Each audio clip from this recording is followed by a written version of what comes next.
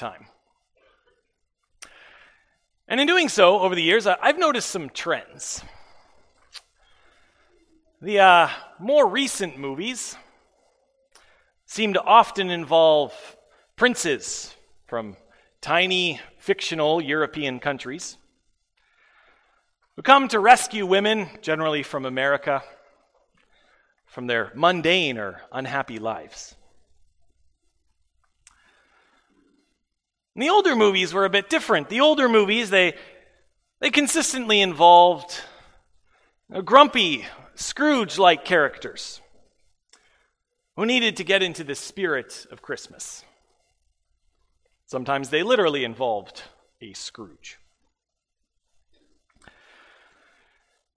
Now you might look at such movies and think, how are these things really, fitting for the Christmas season, for the Advent season?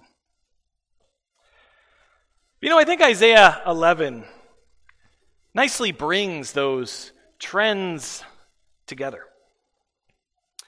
Shows us how they're oh so fitting for the Advent season. Because when I think when these filmmakers make these films about princes coming to rescue, when they make these films about people getting into the spirit of Christmas,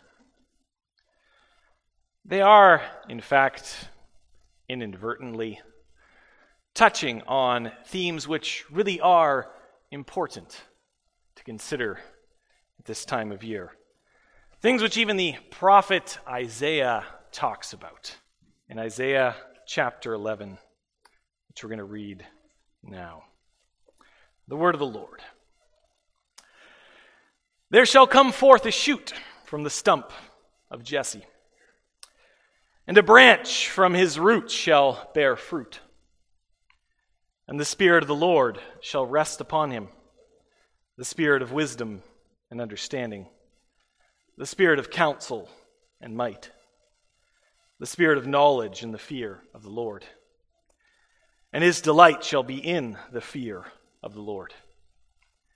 He shall not judge by what his eyes see, or decide disputes by what his ears hear.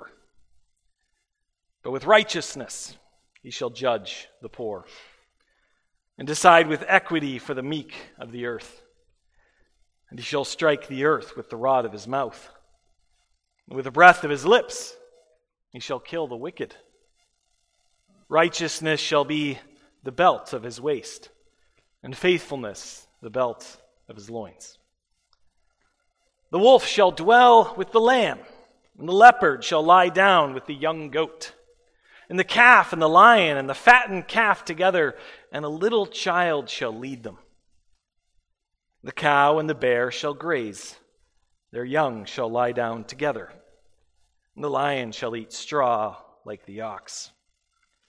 The nursing child shall play over the hole of the cobra, and the weaned child shall put his hand on the adder's den. They shall not hurt or destroy in all my holy mountain, for the earth shall be full of the knowledge of the Lord as the waters cover the sea.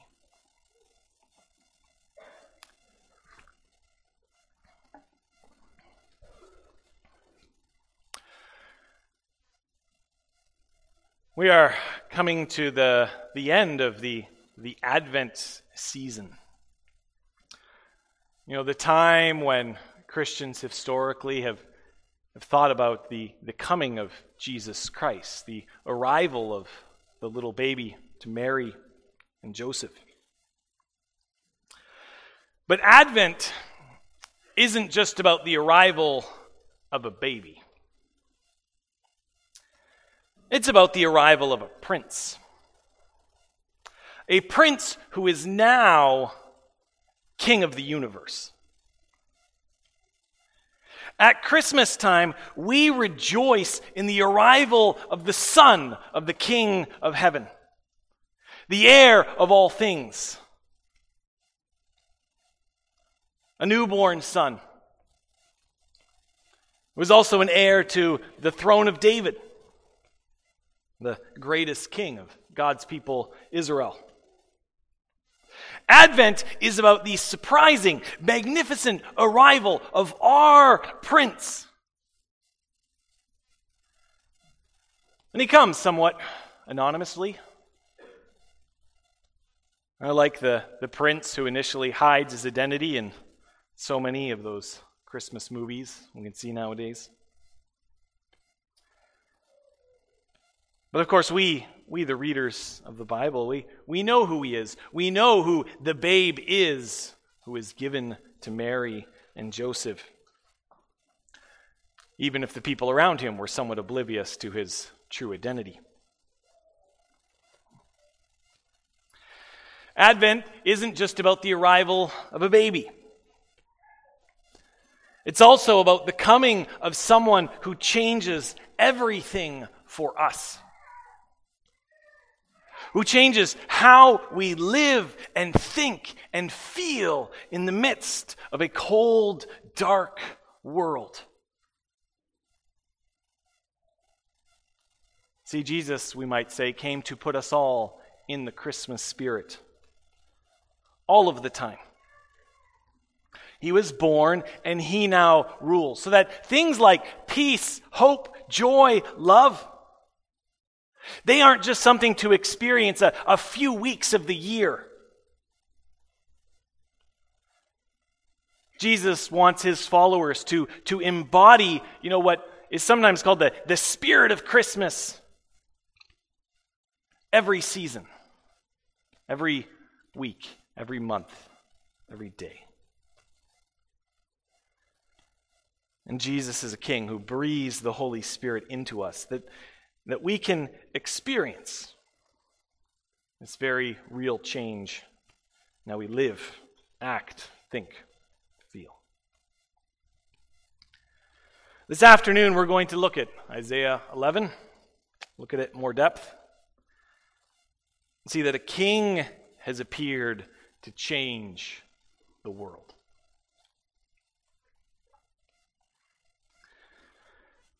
The beginning of our text, Isaiah, he prophesies, there shall come forth a shoot from the stump of Jesse, and a branch from his root shall bear fruit.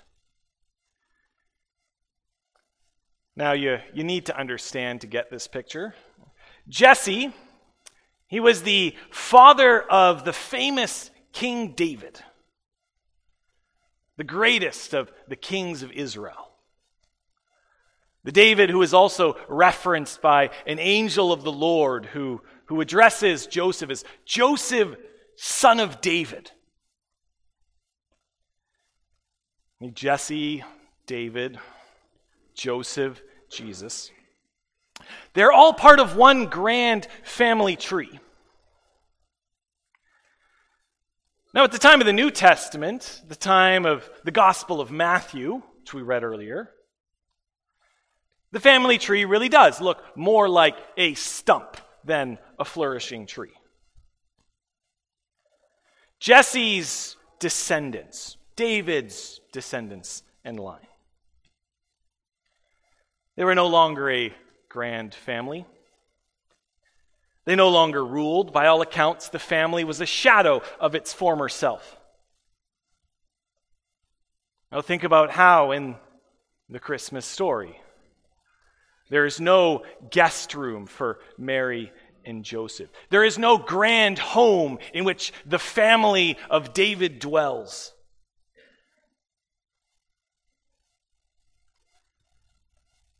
Now, why does Isaiah talk about a shoot that comes from a stump?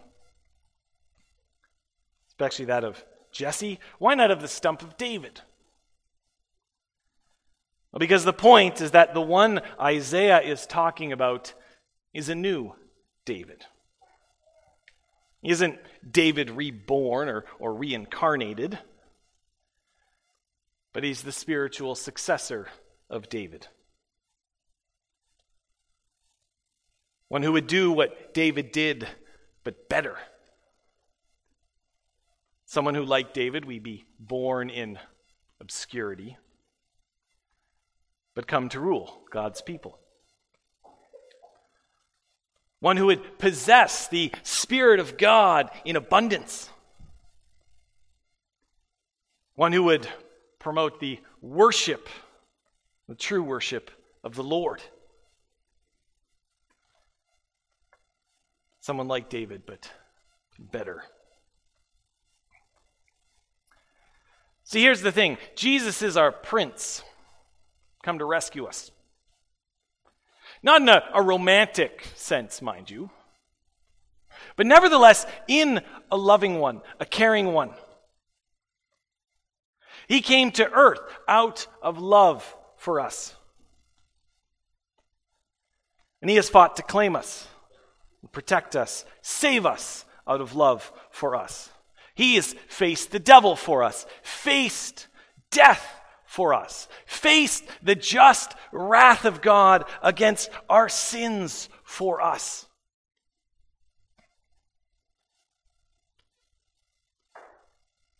He came to rescue out of love. Do you recognize your need for rescue? Do you recognize the world's need for rescue? Because I tell you today, the world needs rescue. And I tell you today, you and I need rescue. I know many of us have learned to be pretty hardened, to be pretty callous when it comes to evil in the world, when it comes to suffering in the world. Now we see corruption all around us. We see things broken all around us. And it'd be tempting for us to just say, that's just how things are. No, we justify the brokenness within us, within our lives and our relationships by saying, well, no one's perfect. Well, we're decent people. But here's the thing. We really shouldn't be content with how the world works or what we're like. We should be hungry for better, hungry for more. And we need to be turning to God and asking Him for it. Repent, believe, and you will receive the Holy Spirit. That is the Apostle Peter's great command to people who cried out to him, how can we be saved? It starts with us recognizing that we are messed up, that we are under the power of evil.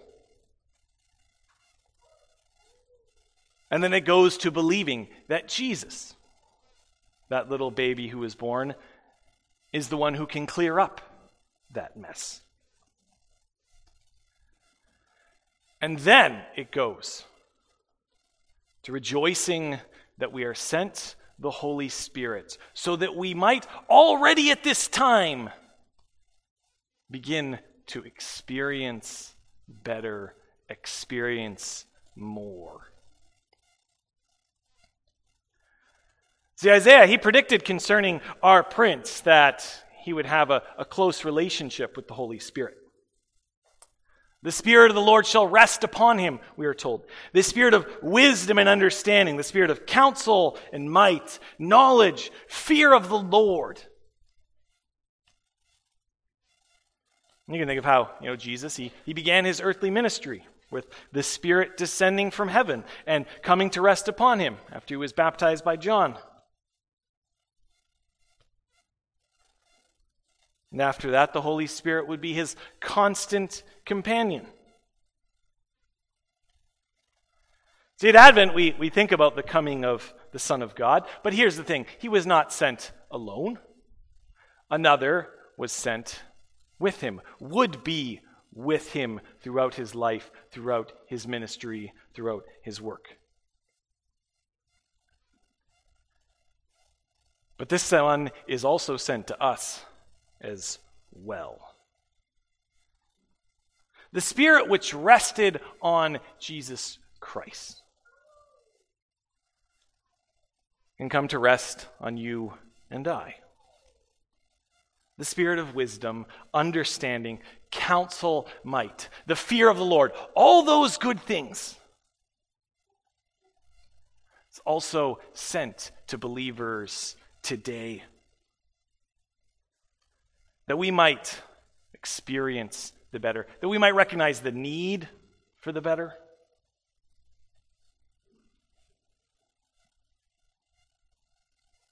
We have the Spirit sent to us, who helps us to believe in our Savior, helps us to be more like our Savior, and prepares us for that day when we will see our Savior for ourselves face to face. That might be an intimidating thought. For Jesus is a great person, an amazing person, someone who does everything he is called to do well. Now, Isaiah said, shall not judge by what his eyes see or decide disputes by what his ears hear. Now, ancient kings, you have to understand, they were the supreme judges of the land.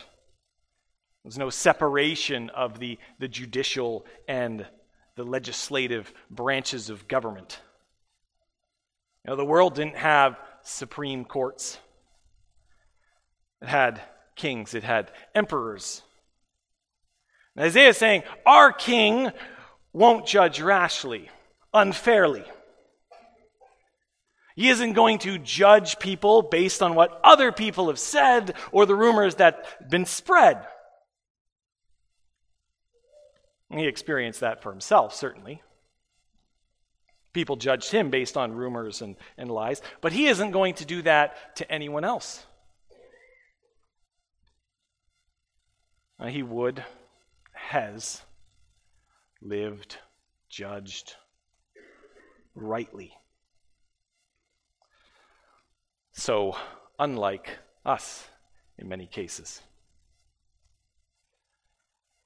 For in truth, how many of us can say that we have never judged someone else unfairly, never spoken of anyone else unfairly, never thought of someone else on the basis of what a third party told us? No, we have in Jesus Christ, our perfect King, our perfect judging figure. We're told with righteousness he shall judge the poor and decide with equity for the meek of the earth. And he shall strike the earth with the rod of his mouth, and with the breath of his lips he shall kill the wicked. Those words might alarm you, concern you. We think about all the ways in which we have, failed to be like Christ, to be perfect as Christ is perfect. Perhaps we are a guest here, a visitor. We hear these words about with the breath of his lips he shall kill the wicked. We think this Christian faith, this seems a bit much. This Jesus that they're talking about in this church sounds a bit heavy. But I want you to think about it in this way. That Jesus judges to put an end to evil. He judges because he wants to put a stop to conflict and suffering and pain. Because he fully intends to set things right. And we so desperately need for things to be set right. Because we should not be content with things as they are.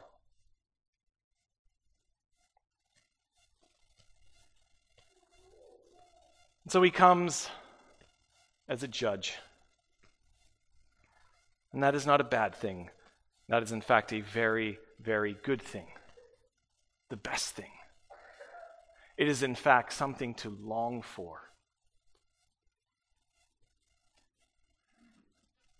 But of course, if you hear about the coming of that judge and you think, yes, but that sounds a bit concerning to me.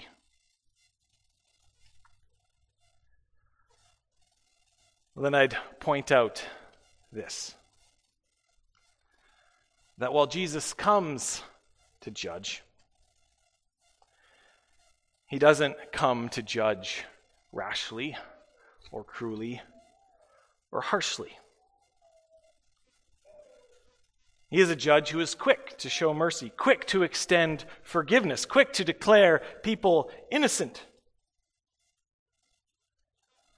All that is required is that we ask him for those things. All that's required is that we recognize why Jesus had to be made the judge and what he's done for the benefit of those who will be judged, namely all of this, or all of us. See, we all need Jesus to say, I will not hold any of your sins or failures against you, because I already suffered for those things. I already dealt with those things. I have already made compensation.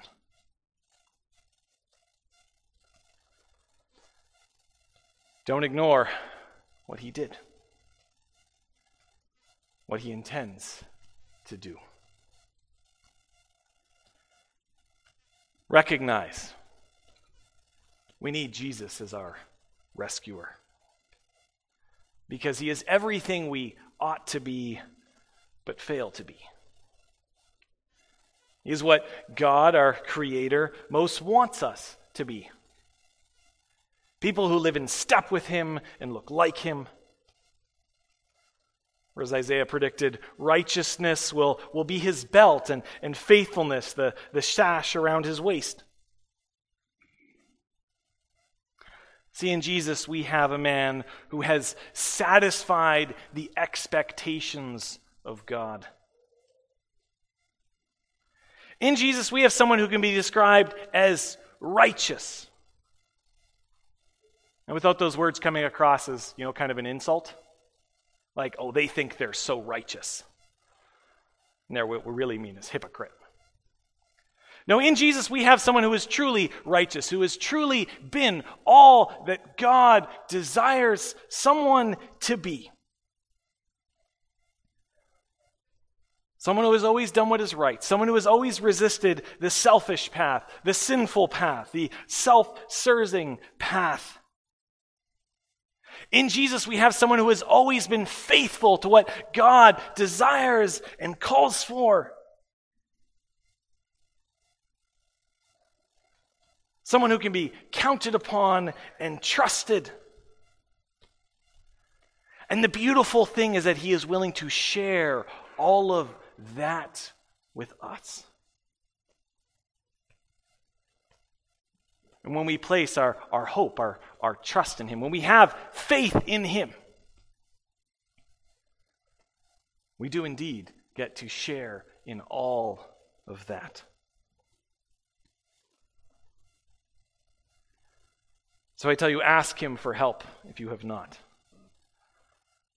Ask him for rescue if you have not. Ask him for transformation and for better and for more, because he is willing and able to give those things to all who ask.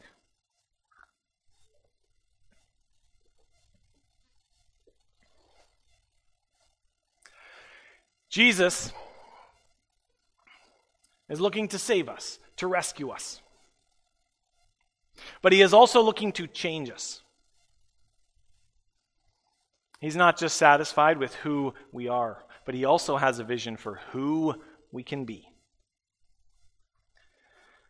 See, Jesus is a savior. He is a rescuer. But he isn't just looking to reach out a hand, give us a one-time help.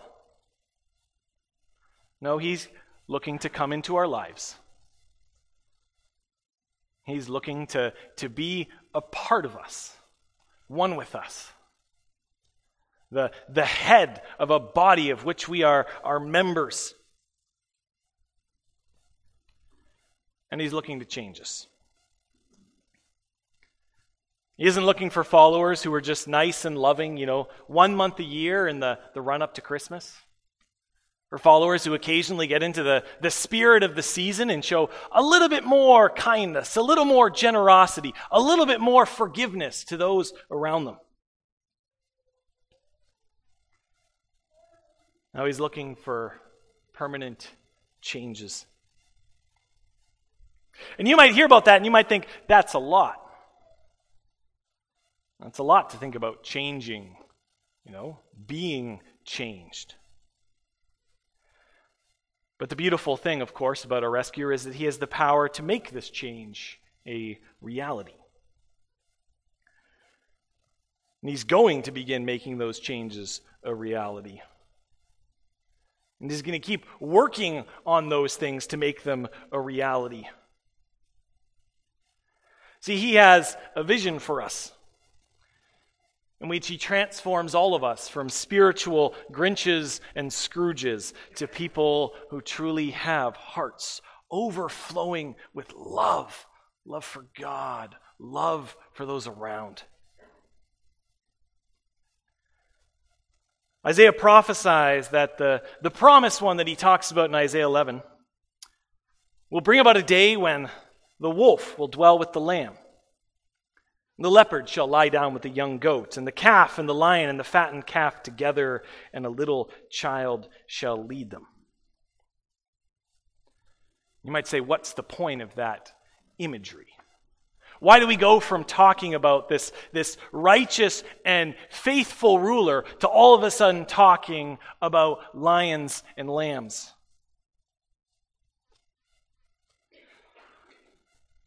Well, it's because we are being presented with an image of change. This image, we can say, it only makes sense if those creatures have experienced a fundamental change to who they are. The desire of the wolf, the leopard, the lion to kill and eat needs to be gone. Their very nature would have to change. It's the same, you might say, with the lamb, the goat, the calf. Their inclination to flee their natural predators, to avoid the animals that would normally want to eat them, that would also need to change for this image to be a reality. But see, that's exactly what Jesus is up to, bringing about change. We might say today, he is working to eliminate the predator in us. Now that sinful part of us, which is tempted to take advantage of others, use others, hurt others for our own purposes. We might say Jesus is also at work to eliminate the prey in us. The part of us that so easily lives in fear, lives in worry, lives in anxiety of what might happen or what harm might come our way. See, I suspect that Christians overwhelmingly underestimate just how much Jesus wants to change us and change this world in which we live. Jesus, we must understand, our Savior, our King, he isn't just looking for us to be a little more forgiving than the average person. He isn't looking for us to be a little more patient than the average person, a little more loving or a little more kind. No, he wants to dramatically remake us so that, we embody things like forgiveness, patience, love, the way God does. See, God is not looking to just slap a fresh coat of paint on you and call it a day when you turn to him, ask to be one of his children. No, those who go to God, those who repent of their sins, ask for salvation in Jesus Christ, they are going to find their very lives, their very natures torn down to the studs and rebuilt. See, Jesus, our Prince, now King, he calls for strange, radical behavior from those who follow him. He tells us when people hate you, love them. When they're saying evil things about you, be praying for them. He tells us to live lives serving those around us, rather than seeking to be served by those around us. He tells us to think less of ourselves and more of others. He tells us to focus more on the life and the inheritance to come than on the life that is in front of our very eyes that we are experiencing right now.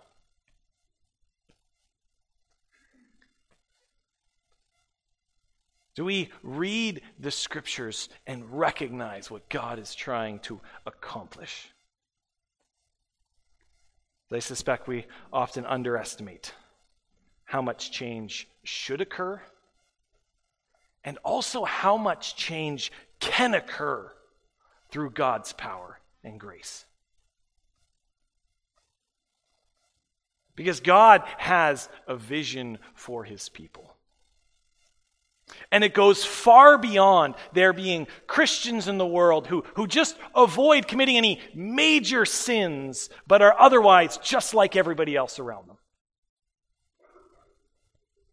God has a vision about bringing about peace and love and joy to this world. And not just on a surface level when we show up at church for a couple hours a week kind of way. Now, he has a plan to bring about peace, safety, security, to create environments where all might begin to experience something of the future that he has in store, in which there is complete peace, in which there is hope, in which there is calm and joy and abundance. I wonder, how far now do we strive to create an atmosphere of peace, security around us? I wonder, do all the men in our midst recognize just how intimidating they can be to those who are women, children, maybe their own wives, daughters? Because I think many Christian men underestimate just how much fear they can cause in others. How just raising a voice, raising an arm in a threatening manner can bring about fear and terror into the lives of others. I wonder, do those of us who are white, Caucasian, do we realize how intimidating it can be for someone of a different ethnicity to come into our church buildings with their extremely white Caucasian congregations? Do we recognize how easily we can make them feel excluded or rejected just by dropping little comments here and there which show insensitivity to the lives and experience of others? Do those of us who are popular at school, do we recognize how easily we can make other students feel unwanted, excluded, ostracized?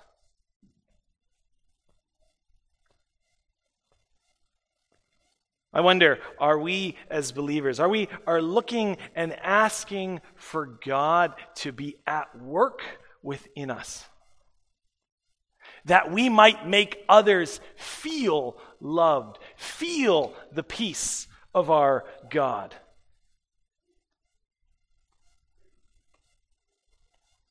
Are we as believers simply pursuing, to kind of step back here in a larger way, a surface level Christianity where we put a Christian veneer and use Christian words for things, but forget to go deeper and to work on creating community, creating a church of Jesus Christ, where people truly are able to feel all of that love and peace and joy which the Bible talks about. Because I don't believe we can say that God intends for all of that to wait for the life to come. To say you can be content with the amount of chaos and the amount of discomfort and the amount of sin that is present within the church or within the world today, because one day I will change it. No, there's an implication that even now God desires to change it. We're told the cow and the bear shall graze, their young shall lie down together, and the lion shall eat straw like the ox. I recognize a lot of that imagery doesn't necessarily speak to us today. Now, most of us today are not particularly worried about the wildlife. I've known the odd Aussie in Canada who was really afraid of bears. It was like, those bears you have in Canada, that's freaky. They're huge. And I can certainly say for my own part, I would have concerns about living in Australia. A continent in which everything is venomous and wants to kill you and can. In which even the mammals have developed poison sacs. I'm thinking there of the platypus. But the people who have grown up in these nations as Canadians, we don't really worry about bears. As Australians, they don't really worry about, the spiders, the snakes, the man-o-wars, the sharks, and everything else.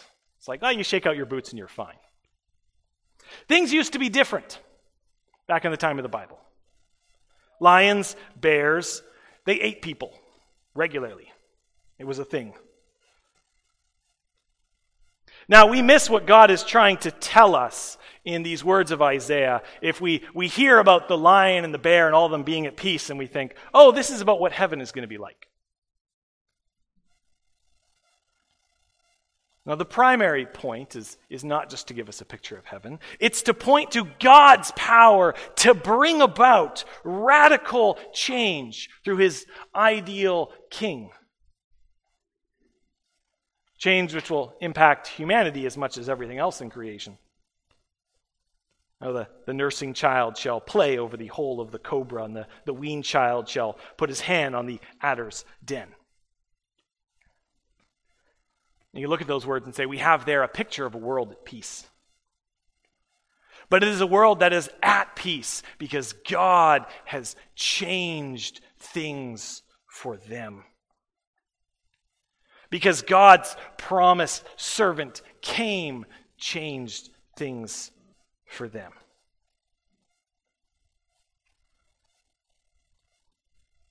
See, what we have in Isaiah is a picture of a world at peace. A world, you might say, where it kind of feels like Christmas all the time. A world in which so many of the slogans and the catchphrases that you might hear on the radio or see on signs at this time of year,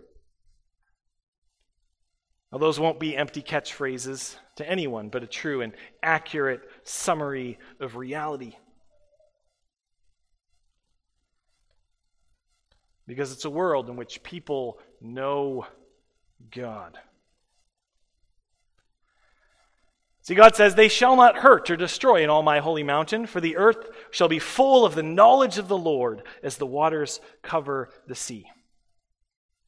One day, the whole earth, all of us, will know the Creator in a deeper, more intimate sense. And knowing him perfectly, we will experience his perfect blessings and his perfect peace.